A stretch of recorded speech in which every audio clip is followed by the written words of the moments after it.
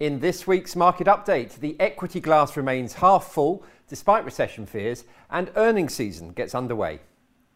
The first quarter of the year may not have been the greatest for stock market investors, but the real question is why it was not worse. The list of reasons to be concerned about the outlook for shares is long, and the headwinds, if anything, have got stronger. Despite that, the S&P 500 stands pretty much where it did last autumn at 4,500. It was a bit higher at the end of last year, and it dipped quite a bit lower in the aftermath of the Russian invasion of Ukraine. But it's holding up well, as are markets elsewhere. Our own FTSE 100 is another good example of equity market resilience. So, what's going on? Well, interest rates are set to rise faster than we feared and to go further above the neutral rate than expected as the Fed tackles a growing inflationary threat. The war in Ukraine looks like it's going to be with us for some time to come. At the same time, COVID has not gone away. Shanghai remains under lockdown with unpleasant consequences for its residents, but also knock-on impacts on supply chains and inflation. But there are a couple of reasons for shares' surprising strength. The first is that the futures markets don't believe the Fed will be able to raise rates and keep them there. Whether that's because central banks achieve their objective and tame inflation, or break the economy by trying to do so, investors think that interest rates will be coming down again within 18 months or so. They'll be back to a neutral level, and that's not bad for shares. Now, that is actually quite an optimistic view given the historical record. In the past, the Fed has gone 2 to 3 percentage points above neutral during its tightening cycles. And if it were to do that, then the second reason for stock market strength might look questionable. That reason is earnings growth. Currently, earnings do still look like a tailwind for the market. For 2022, the current expectation is earnings growth of around 10%, with similar forecasts for 2023 and 24. Now, clearly a big part of that in the short run is due to energy sector profits, which are running hot on the back of the high oil price. But whatever the reason, rising earnings are keeping valuations in check, and that's a positive. The third reason to be positive may be even more important: fund flows. Despite the indifferent performance of the market in the first quarter of the year, flows into equity funds remain positive. And the reason for that is that investors are rotating out of bond and money market funds. It's the TINA, or there is no alternative explanation. Going back to the financial crisis, shares had received hardly any cumulative flows from investors until last year. Prior to that, most of the money had gone into bonds and cash.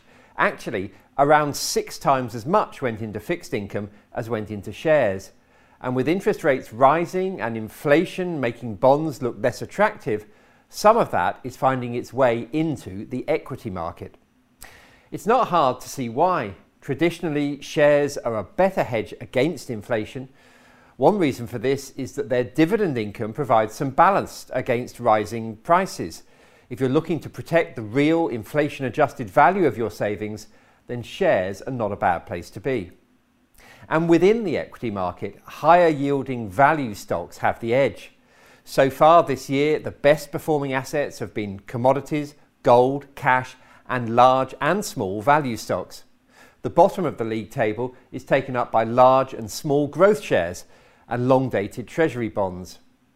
Last week, I said that bonds were starting to look a bit more interesting, with the yields having moved up from under 2% to around 2.5%. At more than 2.7% today, that process still has legs. So it may well be that it's too soon to get back into fixed income, but it's clearly worth watching. At some point, the combination of a 3% yield and more or less guaranteed return of capital will start to attract investors again. One asset that is continuing to attract interest is gold. In some ways, that might be a surprise. Rising bond yields make the precious metal, which offers no income, look less appealing. But the reality is that as inflation rises, real bond yields remain negative. In that environment, holding gold starts to look sensible. At the very least, it looks like a good insurance against the possibility that the Fed comes to accept higher inflation and lower interest rates as an acceptable price to keep the economy out of recession. Gold should certainly have a place in any well-diversified portfolio. Well, this week we'll get a much clearer view of what's happening on the inflation front. On Tuesday, we'll see if the US hits another 4-decade high for price rises.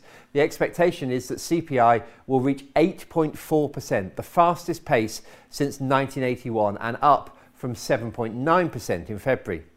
It's a similar story over here, with inflation forecast to rise from 6.2% to 6.7% as the impact of the war in Ukraine starts to be felt in the year-on-year comparisons.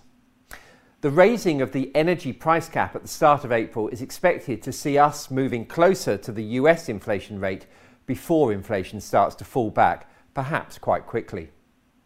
Now, coming back to earnings, we're back at the start of another earnings season this week. As usual, it's the banks which kick things off. JP Morgan Chase is first out of the blocks on Wednesday, closely followed by Citigroup, Goldman Sachs, State Street, Morgan Stanley and Wells Fargo, all on Thursday. A rising interest rate environment is helpful for bank earnings, but not so much if the difference between long and short bond yields is as flat as it is at the moment. We've talked here before about the message being sent by the bond market where that so-called yield curve is flat as a pancake or even briefly inverted, a classic recession signal. The debate continues about what this actually means for the economy and for markets. And the reality is no one really knows. It's true that inverted yield curves, long bond yields being lower than short ones, have preceded every post-war recession. What's less predictable is the time lag between the signal and the economic downturn. And what's even less clear is that this is bad news for stock markets. In fact, Goldman Sachs has pointed out that the average one-year market performance after a yield curve inversion is 9% and the average 2-year performance 16%. In other words, shares actually tend to do quite well after this so-called recession signal. Of course, averages are just that. They sit in the middle of a range of outcomes, and how things pan out will depend on a host of other factors, two of which, the evolution of the war in Ukraine and the COVID situation in China, remain extremely uncertain. Chinese stock market certainly started the week on the back foot, with both the CSI 300 index of Shanghai and Shenzhen stocks and the Hang Seng in Hong Kong falling around 3% on Monday.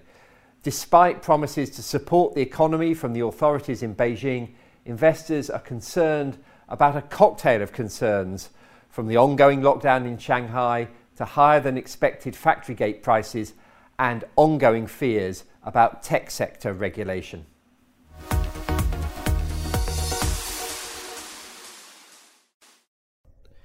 Please be aware the value of investments and the income from them can go down as well as up, so you may not get back what you invest.